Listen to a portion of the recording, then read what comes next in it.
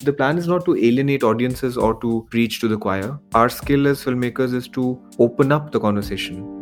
Films have to sneak in ideas, they should be Trojan horses.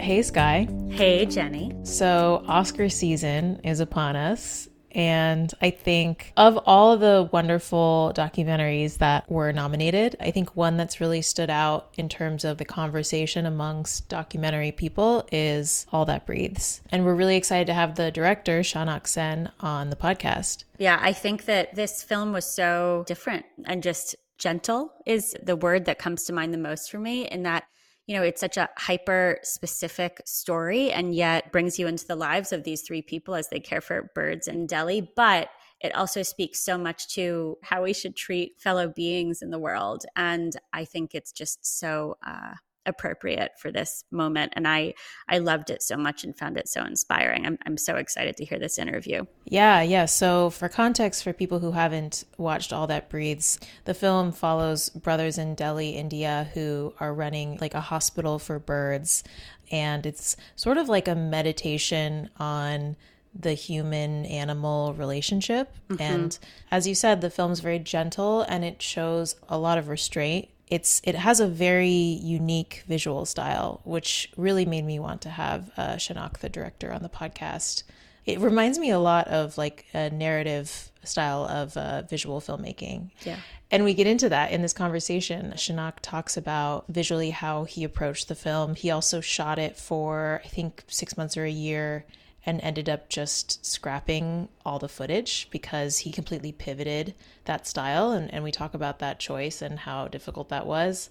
We talk about the editing process because he ended up shooting a lot of really great material and the process of letting some of that go and knowing when to stop filming. So it's a really fascinating, wide-ranging conversation. And I will say that we get really quickly into the process part of this conversation because Shanak didn't have a lot of time. So we don't really talk much about his personal background. But for people who are really curious about the process, this will be a really interesting conversation for them. Mm-hmm. And before or after you listen to this, you can watch the film on HBO Go. Right? Or is it? No, it's not HBO Go anymore. Scratch that. I'm sorry. Oh my God. You can watch the film on HBO Max. Definitely watch the film and be prepared for some really incredible long shots. Yeah. Don't watch it on your computer. Watch it on the big screen if you can. If you own a television. Yeah, so this is our conversation with Shanak Sen about his film All That Breathes, and you're listening to Rough Cut. So thank you so much for being on the show. The film is incredible, and everyone I've talked to about it, mostly people in the documentary space, I think one of the first questions everyone has had consistently is, how were you able to do that? Well, firstly, I think it's a function of time. If you spent 3 long years doing it, and this wasn't 3 years with really long gaps, right? We were shooting in some stretches persistently, very rigorously. Secondly, the thing is that it was really the grammar or the form that we decided, which is that for the first 6 months, we were shooting as if it was a regular verite observational doc, by which I mean that we were shooting handheld. But soon I realized that the material that I was getting was just too edgy and restless and anxious, and that just wouldn't cut it. So, what we decided then was to just junk the entirety of those 6 months, and 2 big hard drives sadly got trashed. And we then moved into this new style where I realized that we had to take from the toolkit of fiction, which is that, like cranes and tracks and dollies and sliders, and almost the entirety of the film then had to change tack because the world I was encountering, that I was shooting, was meant to be contemplative and meditative. And, there's a kind of thoughtful quality to the lives of the brothers. And the film had to reflect it in form and tone. So the form could not be like a grungy handheld verite style. It had to be fluid and it had to be beautiful. And therefore we had to find this aesthetic. And that's when we developed this aesthetic of, these slow, languorous pans and these languid tilt downs, and so on. And I realized that it was like the outer covering or the outer shell of the film was like scripted, like fiction. But of course, the characters are not told what to do. Thankfully, the space that we were shooting in was very small, and the action that happens there is repetitive and the same every day. So, which allowed us to basically choreograph blocking and camera movements. So, for 3 years, we just kept two tripods and a slider between them in that basement, and every day we would just keep moving. And when you embrace this kind of a style, what changes is the shape of the material changes, because then you have this different kind of a style and everything is shot like that. So for 2.5 years, every shot was either a track in or a pan or a slider shot. So the mountain of footage that you get in this kind of style is really high. And once you've leaned into this kind of a style and let go of the run and gun kind of a style, it totally changes. So essentially, the grammar of the film itself evolved into this. And apart from that, there's also just plain liquid luck, especially things like Salek's glasses being taken. I could have shot for 100 years, and to get that shot with decent exposure, focus, framing, be impossible. That was just pure luck. Those kinds of things are not easy at all to be able to find. So I think it's a combination of all of these things, and of course, our cinematographers Ben Bernhard, who basically perfected the style. I mean, started working on something similar with Victor Kossakovsky in all his films like Aquarella and Vivan las Antipodas, etc. And that's a kind of form that was close to something that I wanted to start developing. So those were the predicates on which we began anyway. Yeah, I mean, I really respect that kind of commitment to that visual style. And maybe this is an incorrect assumption, but like, I imagine it was probably tempting to take the camera off sticks or off the slider because you want to catch a moment that's, really beautiful and you don't want to let it pass by, but you don't want to break that visual style. Was that hard at all at first to stick to that? Of course, it was. It was impossibly hard. But the thing is that it's like a film school exercise, right? When you place a limitation or a restriction, it really causes you to find creative workarounds. And what it does is that it gives you a kind of discipline, and you have to create the world with those blinkers. But then those limitations become your main assets because they give you a kind of fluency in grammar and in vocabulary. Yeah. And the film itself also just shows a lot of restraint, I guess, like similar to the style. Like you're sort of just dropped into these subjects' lives and you don't really know a lot about them and there's not like a ton of context given. Were you ever tempted to give more context or information or worried that the audience would be lost or confused? The legacy of films that formed the references for rhythm and style and cadence were all films that dipped into a different kind of a cinematic poetic tradition where image is not information. You're looking for the cinema in the image. To name people more specifically, it's like for the edit, we were very influenced by somebody like Gianfranco Rossi. For the camera, like cinematographically, we were very interested in Victor Kossakovsky.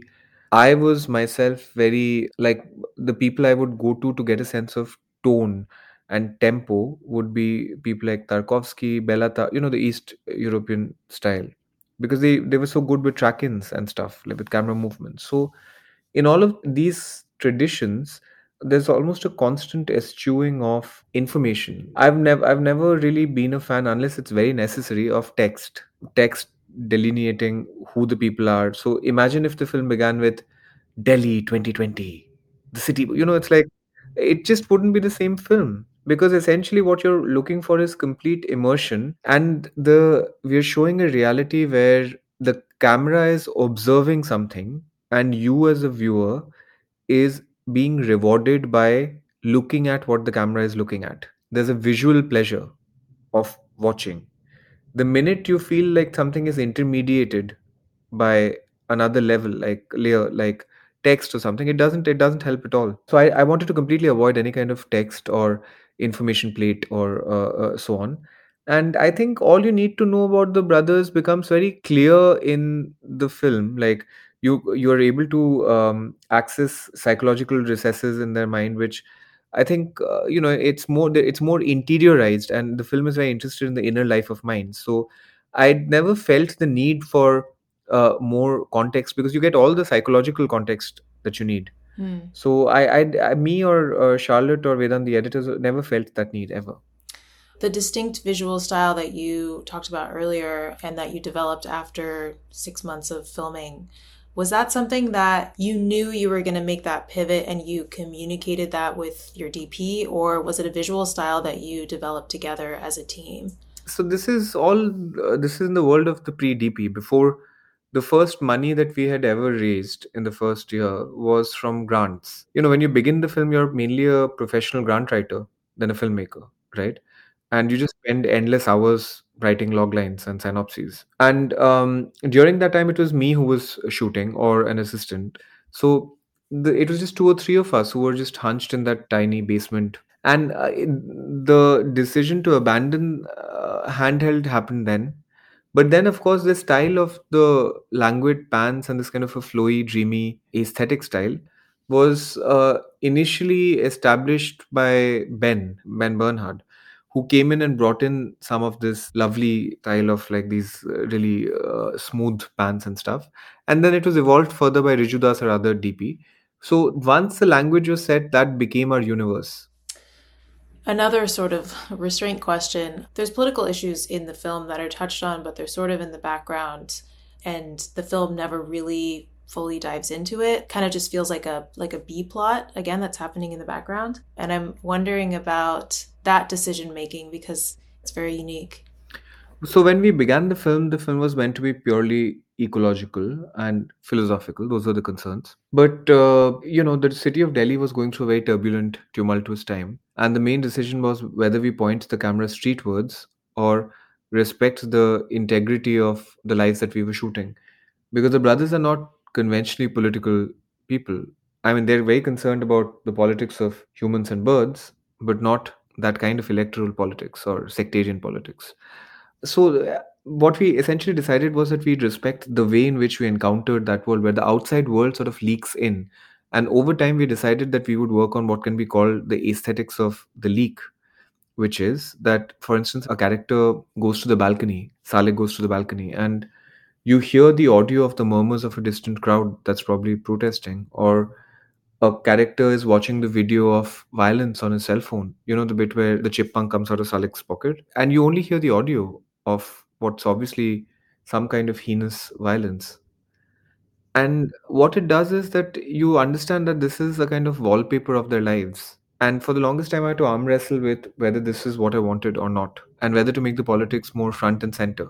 But having said that, I think now in hindsight, I prefer it being oblique and tangential, because when it is this, what happens is that you sense the political more than being told what it is.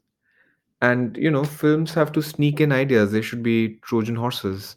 You shouldn't reveal your cards, in the sense that the plan is not to alienate audiences or to preach to the choir. Our skill as filmmakers is to open up the conversation, emotionally move people. I prefer it like this because I think it treats the audience more intelligently. Yeah, definitely does. Was that something that came out of the editing process? Like, is it something that you decided later to kind of keep those things in the background, or was that a conscious decision as you were shooting the film? Well, part of it was in the edit, but a lot of it was also shoot based, because a lot of the decisions are when you take long takes. With the minute you've shot a rat shot for 4 minutes, you know that that's the beginning of the film, right? You're not going to be able to put in 4 long minutes in the middle.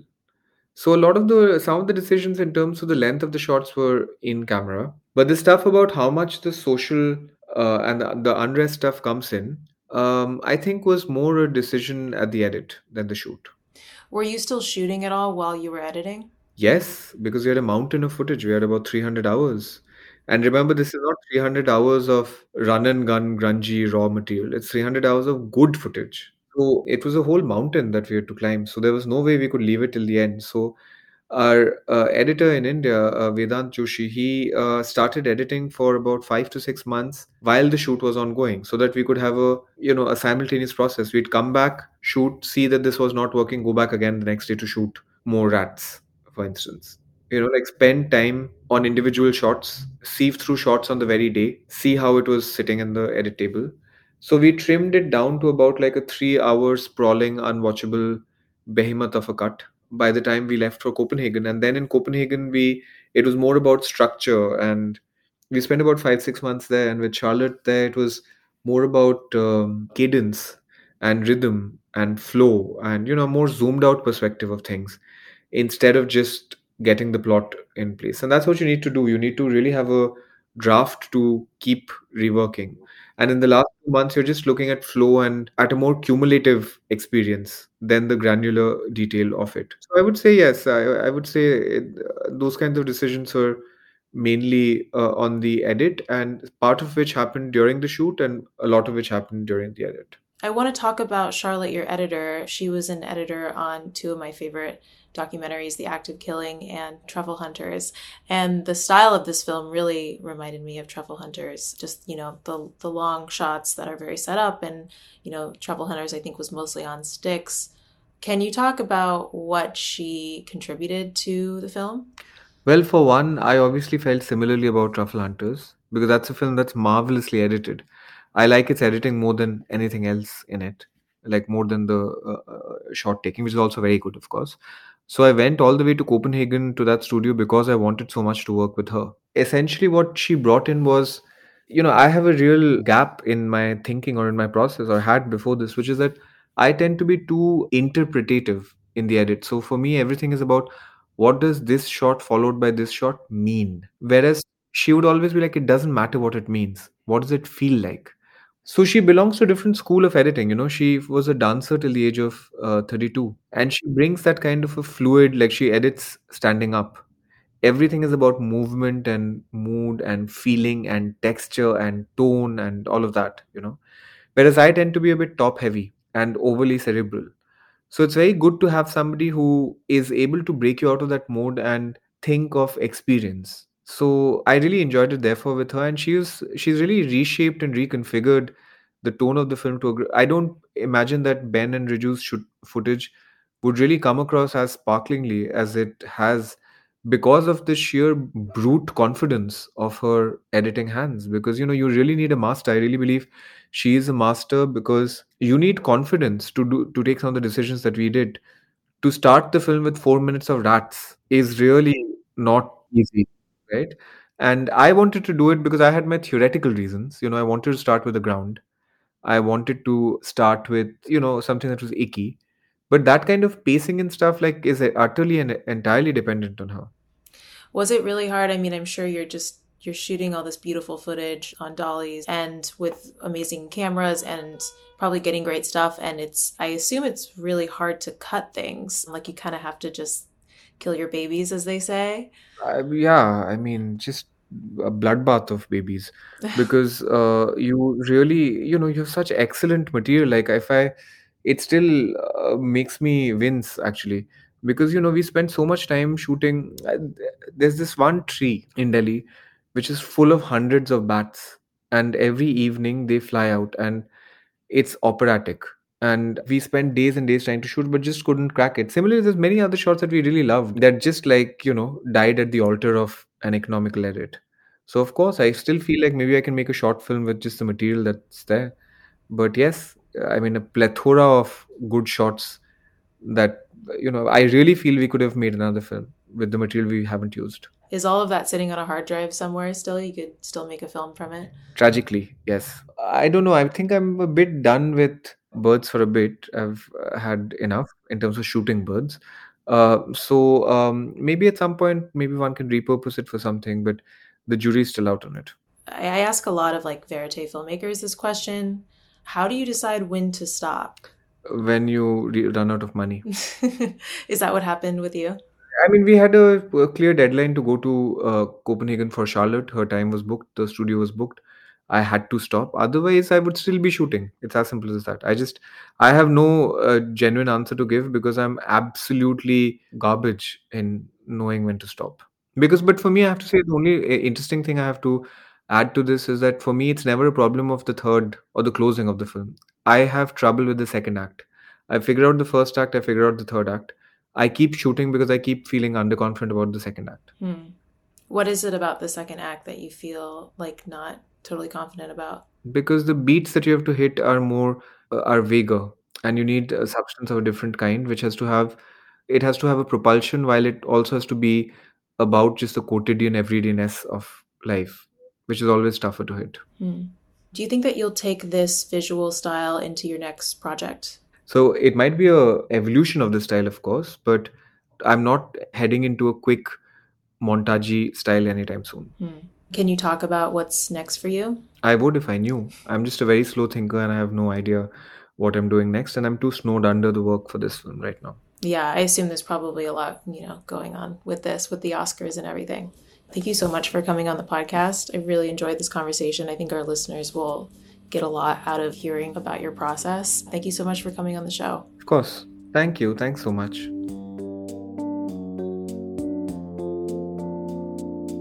Rough Cuts hosted and produced by Jenny Butler and Sky Dillon Robbins. Abby Kiddingore, Amy DiGiacomo, and Kaylee Fox Shannon are our booking producers. Audrey Horowitz is our editor, and our original music is by Zach Wright. And this podcast is part of the Video Consortium, a global nonprofit media org that connects the world's nonfiction filmmakers and video journalists to tell bold stories that catalyze positive change. You can become a member and join our global community of nonfiction storytellers at videoconsortium.org. And if you like the show, you can follow us on Instagram at Rough Cut Podcast, or leave us a rating and review on Apple Podcasts or wherever you listen. These are nonprofit endeavors with a mission to democratize the industry playing field for all. So if you want to support VC and this podcast, we would love if you'd head to videoconsortium.org to donate. Thanks for listening, and see you next time.